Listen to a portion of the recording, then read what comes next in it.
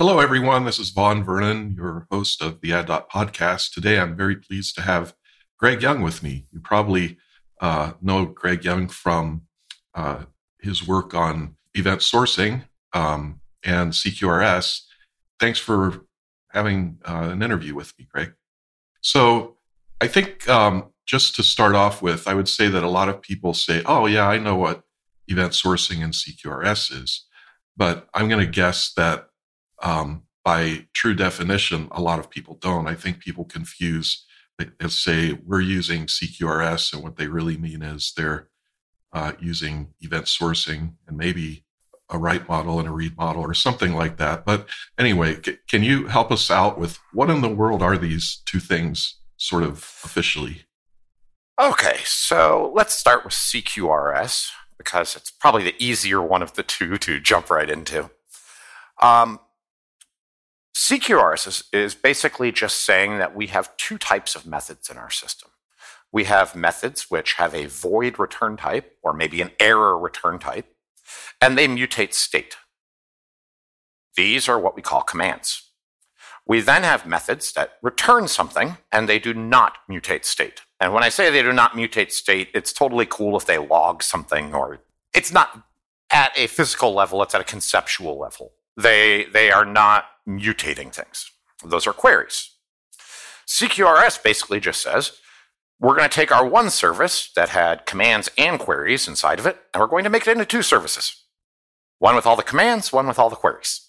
And the reason we want to do this is because very often there's differences between them. As an example, I might want to bring up 5 instances of the service which is handling queries and only one which is doing commands. So they scale independently. I guess you can also optimize either side for, They don't necessarily scale independently, but they can. And then, okay, so that's pretty simple explanation of CQRS. What about event sourcing? That's a little bit more complex, but maybe not so bad. So go for it. Event sourcing is basically saying that we are going to store our data in a log as a series of facts. And in order to get back our current state, we replay our facts to get back whatever our interpretation of current state is. Okay, good. And then the log of facts, we refer to those as events. And the sourcing part, what does sourcing mean by, the word itself, sourcing? So I did not actually name event sourcing. Martin Fowler did. Looking at the ideas that we were using. I believe his definition was because we're taking all of our current state and deriving it off of the facts, it's being sourced from the facts. Okay, very simple. Now, I think many are aware that you're working on a book, and I think this is a long anticipated work. Can you tell us about your book? Well, that actually gets a little bit more difficult because there's not one. Yeah, well, that's true. I didn't want to speak for you, so go ahead. There's actually 2 books. So the first book is right at completion. Like, it's going through final edits. Maybe we can add a bit here, like add another chapter, but it's 300 pages ballpark of material already written at this point. That book is intended to be the book you hand to somebody new on the team if you're running with CQRS and event sourcing. It is, you don't know this stuff, let's get you to a point where you are somewhat competent. Okay, good. And you have, probably like lots of code in it, right? Like pages and pages of code. Not pages and pages, but there is a significant number of code examples throughout it. What's really funny is having dealt with the editor, and they're like, what language is this? And it's like, it's not. And they're like, what do you mean? And it's like, this is pseudocode.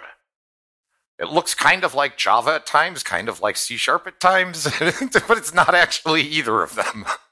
Right. So, yeah, you purposely are staying out of the sort of, language zealotry or whatever it happens to be, and just saying, okay, anybody can make sense of this. Well, and there's quite a few discussions as you go through the text where it's like, and by the way, if you happen to be in C#, you can do this. Java doesn't support this, but if you're in C#, then you can do this. Or the other way around, and you can do this in Java, but you can't do it in C#. Perfect example of this would be the ability to use the dynamic keyword in C#. So then, can you tell us about some of the chapters in the book, or like what's maybe like your favorite chapter? I would have to go with the versioning chapter, just because it's been a subject that I've dealt with for years and years and years. I believe I already have written a book specifically about versioning. Yes. The entire book is only about versioning. Yes. And I think you have a number of readers of that. I mean, number as in good number of readers. Well, I mostly wrote that just because I was constantly bombarded with questions about versioning over time. Yeah. So we have a chapter on versioning. It's kind of close to your, a lot of work that you've done. What are some other topics? Main ones, CQRS, event sourcing. The book even gets into things like process managers and sagas. So it's kind of at the beginning of the book, it's everything's happening in one bounded context. Mm-hmm. And then towards the end of the book, it's, well, let's take off our blinders and let's talk about a real system where we're going to have many bounded contexts. Yeah. And how do we actually have them interact with each other? Do you use Event Store, the product, in your book, or do you stay free of technology, or how does that work? Okay, so I even have a chapter about what an event store is. Okay. And for the first, I think it's something like 1,000, 2,000 words of that chapter, I talk about an event store as an abstract concept. And then I finally talk about event store itself, and this is a product. But as an abstract concept, this is what it is, until finally we reach the point of this thing does actually exist. Yeah, good. And maybe let's talk about Event Store for a while. I don't know. I think that product has been available for a decade now or more. Yep. We've been just over a decade, I believe. I think it's 11 years, but I'd have to go pull up the exact dates. Mm-hmm. So I remember you kind of used to say, well, you don't have to, you can create your own event store using a database, but at some point your experience must have said, no, people really need, like an event store that works like I think an event store should work. How did that go? Well, there were a couple customers who actually needed something more than what you're going to get just putting it into a SQL database. One of those customers actually became a partner and also runs Event Store with me.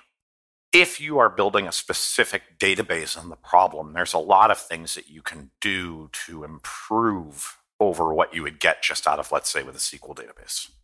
One big example of this, did you know that you can run Event Store on Write Once Media?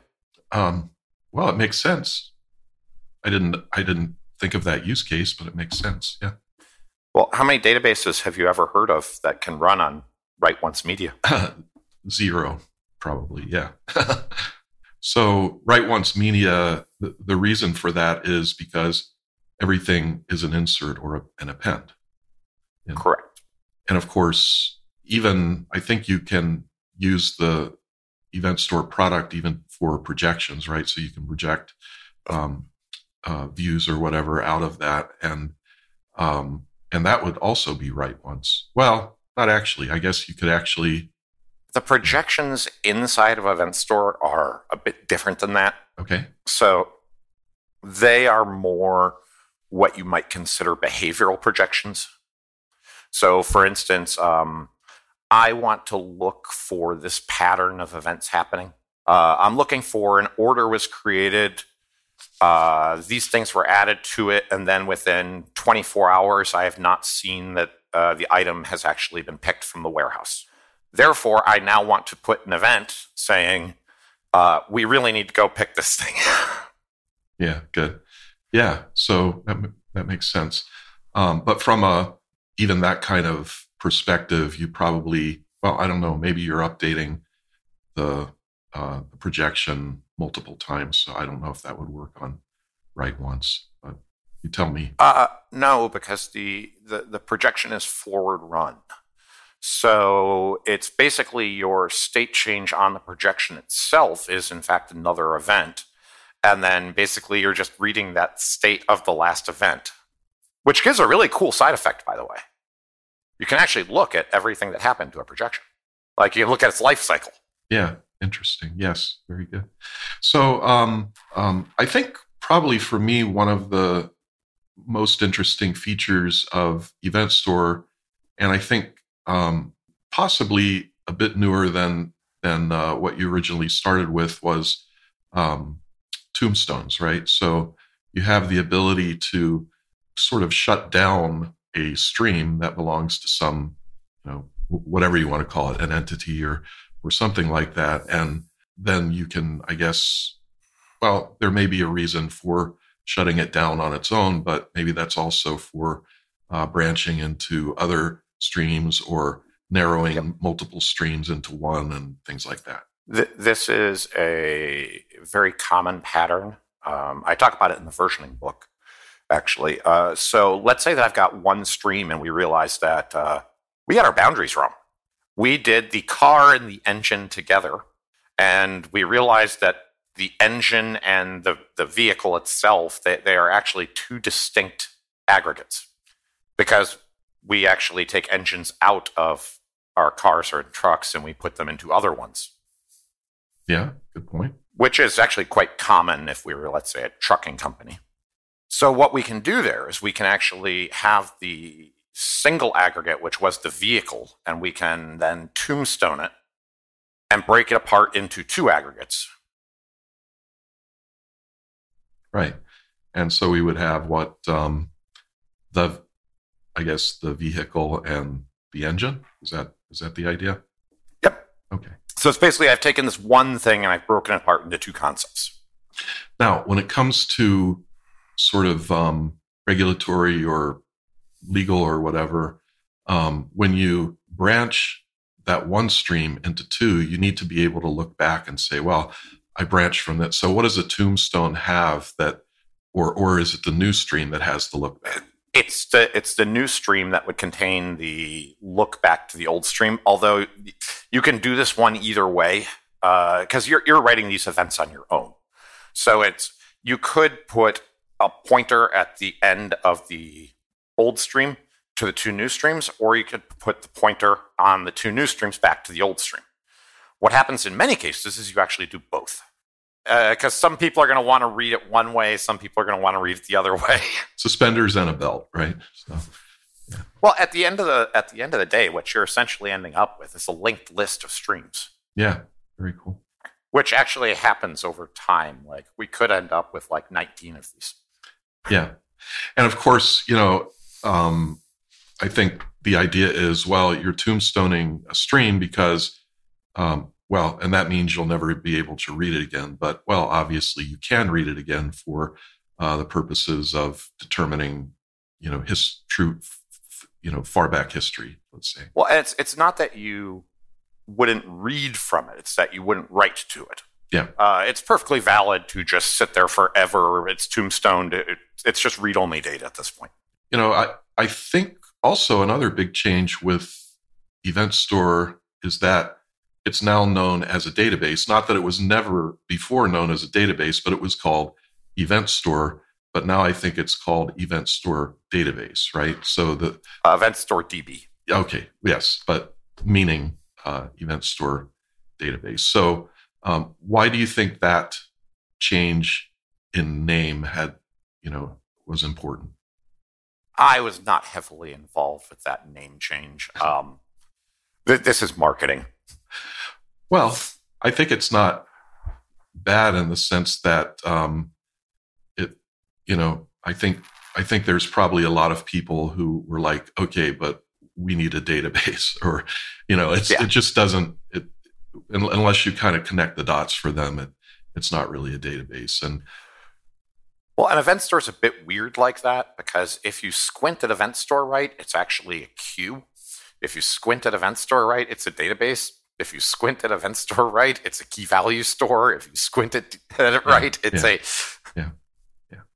So what was actually like the really, I guess, most challenging problem that you solved with Event Store when you were first creating it, or ongoing maybe? Oh, that's an easy one. Okay. The clustering. Yeah, of course. So the clustering is based on Paxos, which if you just type Paxos into Google, you'll find that Paxos is a horrifically complex algorithm. Yeah, and who came up with that algorithm? Oh, I'm trying to think who it actually dates back to. I guess you could say that it wasn't the Paxos Made Simple paper. You have to understand that there's like 200 different variants of Paxos as well. Okay. There's a running joke that if you are doing distributed consensus, eventually you end up with Paxos. Yeah. Or or maybe even a half-implemented Paxos or something. I think the whole joke is you're either Paxos with fluff, or broken. I think one thing that is really interesting to me is, how did you come up with scalable sequences? Like, are you writing shards as in partitions of events that belong to the same stream, or do you write a single stream into one node? So we are a replicated log, much more similar to Raft, actually. So if we are running a 3-node cluster, its 3 nodes have the same log associated with all of them. The consensus is about how to distribute that log. Okay. And what does that mean, how to distribute it? So there needs to be a leader that we are going to coordinate the writes with. And then we have followers. Now, if we lose a leader, one of the followers can become a new leader, blah, blah, blah. But the entire model is based upon the fact that they all have the same log associated with them. And when you say the same log, if we were thinking of that as a virtually infinite file, do you mean one virtually infinite file, or but you must support replication. So what if you lose? Well, that's what we're replicating. Yes. Is that one file. Yes. So then don't get me wrong, it's not actually one file. Yeah, no, I know. But yeah. Conceptually, it's one file. Yeah, exactly. So yes, a virtually. A good way to think about it is that each of them has a tape, and we are appending things to that tape. And then we are taking things off of that tape to make them available for querying. Yeah. So basically what we're doing is we're synchronizing 3 tapes between them, or 5 tapes between them, or 7 tapes between them. You generally want an odd number here. Okay. Yes. Yeah. Because, and even though I have written my own cluster, I guess it wasn't Paxos, but maybe, I guess someone who's an expert in Paxos would have to determine how close it is to Paxos, but it's actually a different algorithm that where you determine the first and any subsequent leaders by simply the lexicographical comparison of their IDs, right? So the highest lexicographical comparison becomes the winner, unless they're really, really late in raising their hand and saying, "I'm here." We also have the idea of like having a node that is there and is part of the cluster, but can never become a leader. It's a follower. Yeah, just permanently. And it has yes, and this is actually perhaps surprisingly useful. Let's imagine that we had U.S.-based offices in New York, New Jersey, and Chicago. So we're running a cluster between those 3. But then we also have offices in Hong Kong and Beijing. We can actually put nodes out in Hong Kong and Beijing, which are part of the cluster but can never become like a leader of the cluster. They're just like followers inside of the cluster that then gives you a node locally with all the data in it. And there's some eventual consistency to that, no doubt. Oh, there's eventual consistency to everything. Yeah, but the only way you can do a consistent read in a Paxos-based system is to do a majority read. Okay. Yeah. So whoever agrees that they have the same state together. So if we require a majority of nodes to agree that something's been written, then if I do a read from a majority of nodes, at least one of them will have it. Like there must be an overlap of at least one. Yes. Cool. So, hopefully Event Store has picked up a lot of new customers over the past, I guess, 11 years or so, and I think it's becoming well established. What markets tend to use this? Is it mostly financial markets? We have a lot of financial. There's another one which should not be very surprising, gambling. But there's a lot of other markets that we deal with. One of my favorites was Jet.com. I don't know what that one. Oh, Jet.com was an Amazon competitor that came up in the US. Ah. Okay. And they grew to a massive scale, and eventually they got bought out. But they were almost completely event sourced. Interesting. Yeah. And one of your big users I know is Adam Dimitrick. He's he doesn't do anything but event sourcing and CQRS. And I think he's a lot of his customers or all of his customers probably are running Event Store. Well, what's funny with Adam is he is actually one of the first people to learn about event sourcing. I interviewed him. If you look back, I don't know, maybe it's already been a year or more, but I interviewed him and he told me the story actually of the consensus algorithm and how you two met. Maybe, I don't know what it was, a meetup or something, or a different meetup or something like that. And then you ended up having beers together and, kind of, he attributes a lot to you. So he's very fond of his, experience with you from way back. Yeah. Did he tell you about the time that they had a problem in their office and they brought me in? I think from across the street. Yeah, I think, he didn't realize that you were like right across the street. Yeah. And what happened there? Oh, this was hacking. Not like literally like one of their employees was like hacking their system. Oh, yeah, that's not good. And you had to figure out who it was? Well, and what's been damaged. And yeah. So it was a lot of fun. So, okay, well, let's transition to kind of I think a very related topic, and it's got a lot of buzz recently, and that's data mesh.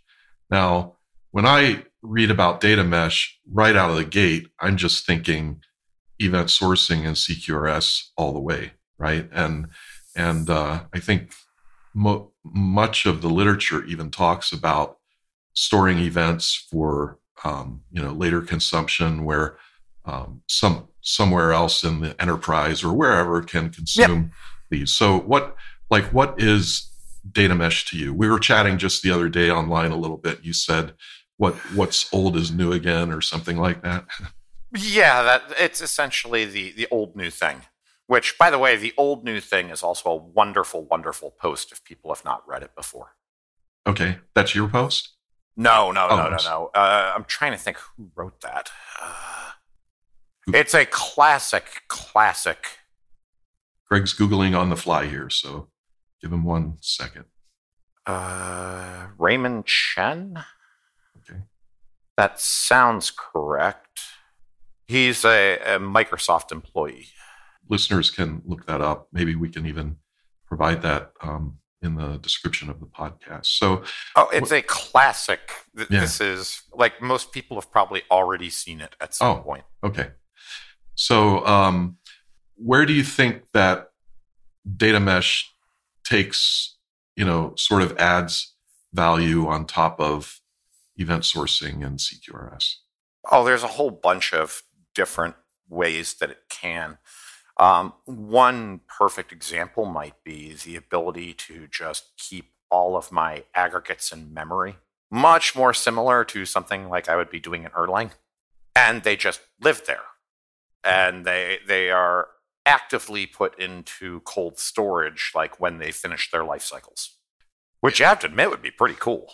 Oh, yeah, absolutely. I mean, that is the sort of, to most people, it's probably the white tower, right? Or the ivory tower. It's sort of the, this is the ultimate, maybe nirvana of enterprise software development or any software development. Well, and it's all my active things are active in memory and they live in the mesh and I just talk to them. Now, for consumption by others, though, like if they needed to have access to, an event stream from an entire bounded context, right? An entire service at least gives you access to the events it would like you to, or, allow you to see. And you can have very fine-grained control over that. Right. You mean from the data mesh standpoint or from? Just in general, you can have very, very fine-grained control over that. So one way of doing this is to actually do a stream transformation. So I've got all of my events, and then I do a stream transformation, which is these are all the events that I want to share and how I want to share them. Right. And if that doesn't happen for a few seconds, in other words, if it's eventually consistent, that's generally not a big deal, right? I mean, the downstream who are reading that they're just subject to whatever minor delay there might be, milliseconds or something like that. Yeah, and generally we are in many systems, if we start getting a lot of consumers, we're not going to have them pulling it from us. We're instead going to push it to them. Right. Multicast is your friend. Yeah.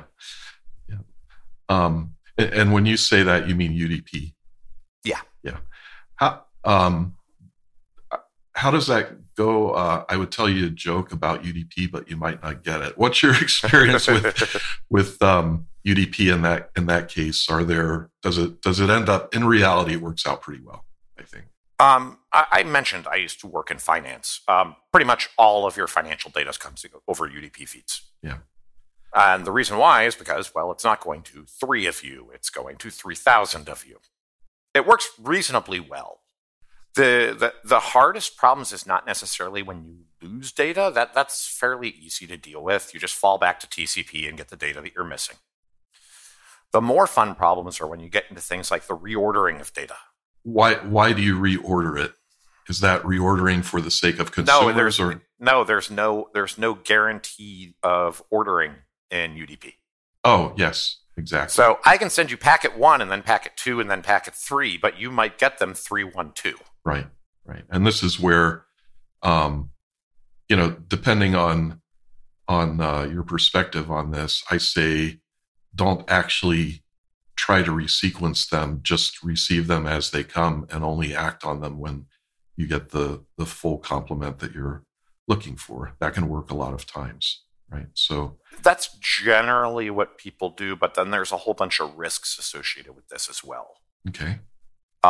So how long is this sequence that we're not quite right? Right. How long can we wait for that to catch up? Yeah. Right. It is for a lot of things. This might be like if we're talking about algorithmic trading, it might be 50 milliseconds is way too long. Yeah, sure. For a lot of line of business, though, it's 50 milliseconds or even minutes is acceptable. Yeah. So at some point, you probably want to have a timeout on anything and just say, I think you were mentioning earlier. You don't generally do the timeout. Instead, what you generally do is you run multiple feeds. Okay. Explain that, please. So the whole problem with UDP is that I might get my packets out of order. I might have lost packets. I can have all of these kinds of issues. So instead of building in this whole horrifically complex retry mechanism, what if I were to send you the same feed down 5 network paths? And then you could do packet arbitrage across them. Yeah. So basically, the packet number 1732 is the same 1732 between all of these different feeds. And you only need to receive it over one of them. Okay.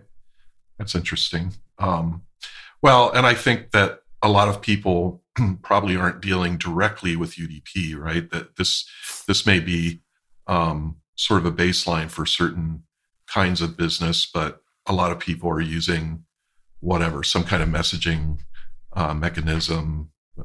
RabbitMQ just comes up a lot in conversation, but it could be SQS, SNS, Azure Message Bus, and so forth. Yeah. So the really nice thing about doing packet arbitrage like that is you can hit extraordinarily low latency goals, and you can do it reliably. Okay. Have you had a lot of conversation with the Aeron guys? Yeah. So is that something like what they're doing? Because they're in they do some very similar things. Yes. Yeah. So they're. I mean, I've lost track of. I think they started out with about 1 million messages per second. The last thing I heard, it was like 10 or 12 million per second, and I wouldn't be a bit surprised if they're beyond 15, million per second or something like that.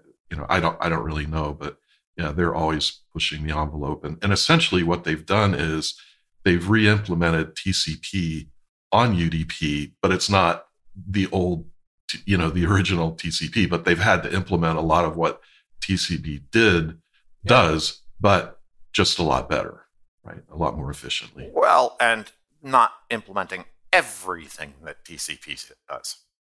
So, okay, now we've come back to maybe, let's say, the second book.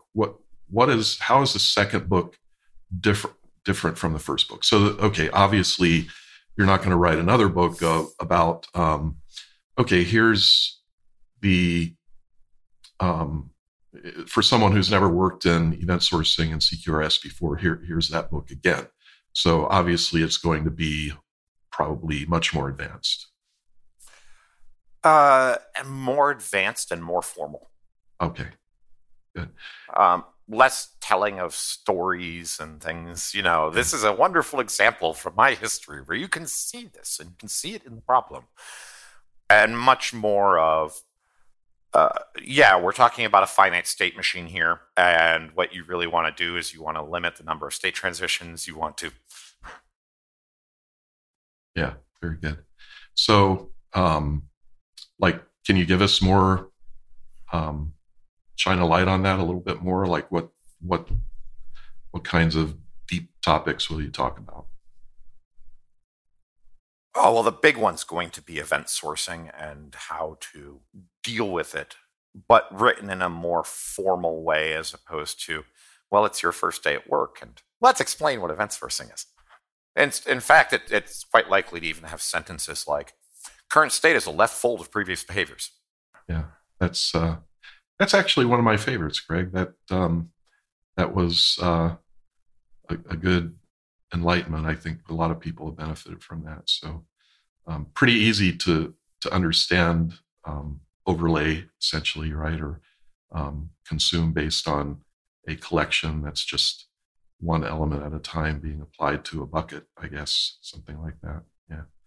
So, okay. So what kinds of, 2 books, that's a huge challenge. I understand that quite well. And you already know because you have 1 book. And, but beyond book authoring, what are the big challenges that you're involved in now? Like, say in any kind of technology? Oh, there's quite a few. I had a lot of fun working a bit with a warehousing system. That was quite interesting. Well, it's been a while since I've been doing that. Then there is the looking at the internals of these systems and how they work and can they be improved, which is a lot of fun. Yeah. So warehousing, does this involve robots? And, it can. Yeah. So the little machines that go around and pick things off the shelf instead of having humans do that. To be fair, it's usually humans. Yeah. You'd be amazed how many people are willing to go work for $15 an hour picking things off of shelves. Yeah. Yeah. And they don't actually have the best of conditions, even though it is picking things off the shelf. It seems like that's not a great. One thing they started doing at the warehouses up here was they would even send out buses to pick these people up. When you say up here, so you're in the East Coast? Northeast. Yeah, Northeast. Yeah. But they would even send, like, here's a bus to pick you up to bring you to work today. Mm-hmm. So that way, if you don't have a car or if something weird is going on, you can just jump on the bus. And the bus will take you directly from where you are to the warehouse. So what else? Anything else you'd like folks to know about and what's going on with Greg? No, that's mostly it. Okay. Very good. So, well, it's been a real pleasure to have you on the podcast. Look forward to, I will buy your book as soon as it's, even the newbie book. I think everybody can learn even from your, past experiences that you're sharing, with people. So even if a lot of people say, well, that's kind of below me, I'm certain a lot of people can still, with good experience, can still benefit from it. So, well, what's funny with and you used the term newbie book, which is actually a good term. There's still a lot in there for people who have done things prior, because there's a lot of different aspects to things, and it might be things that you've not dealt with this particular thing before. Right. Yes, exactly. So first day on this job, that uses event sourcing and CQRS, where they might have already, some decent number of years programming on something. Yeah. Well, thank you so much, and look forward to reading this book and your future one, and try to, stay warm there in the Northeast. How's the weather going there? I guess I should ask. Actually, today is reasonably nice. It's sunny and blue skies. Yeah, I'm sort of on the opposite, like southwest side of the U.S., and we've had a crazy winter. I was talking with someone yesterday on the phone, and she said she was from setting up an appointment, and the woman was like, "Oh yeah, I grew up here pretty much my whole life, and this has got to be the worst winter that I've ever seen. It's just like from the beginning of December, just rain and cold every day, and here we are, first day of February, right?" What I mostly dislike about Connecticut is, I believe you're aware, I used to live up in Montreal. Yes, I knew that. And I used to live down in New Orleans. That I didn't know. I went to university in Delaware. So I am totally fine with hot. I am totally fine with ice cold. What I don't like is when it goes from like 40 degrees to 20 degrees to 40 degrees to 20 degrees. Oh, well, you wouldn't like Colorado then, because they say if you don't like the weather, wait 10 minutes. But it's like, oh, it's snowing outside. Cool. That's lovely. And then it's like 20 minutes later, it's raining outside. Yeah. Crap. Yeah.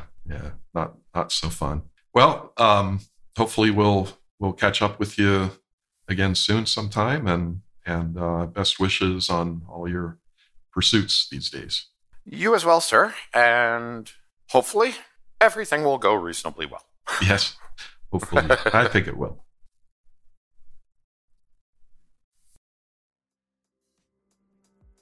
If you enjoyed this interview, please subscribe and stay tuned for more. This podcast is sponsored and produced by Kalele, makers of Domo Roboto and the Zoom platform. To learn more, visit kalele.io. That's KALELE.io.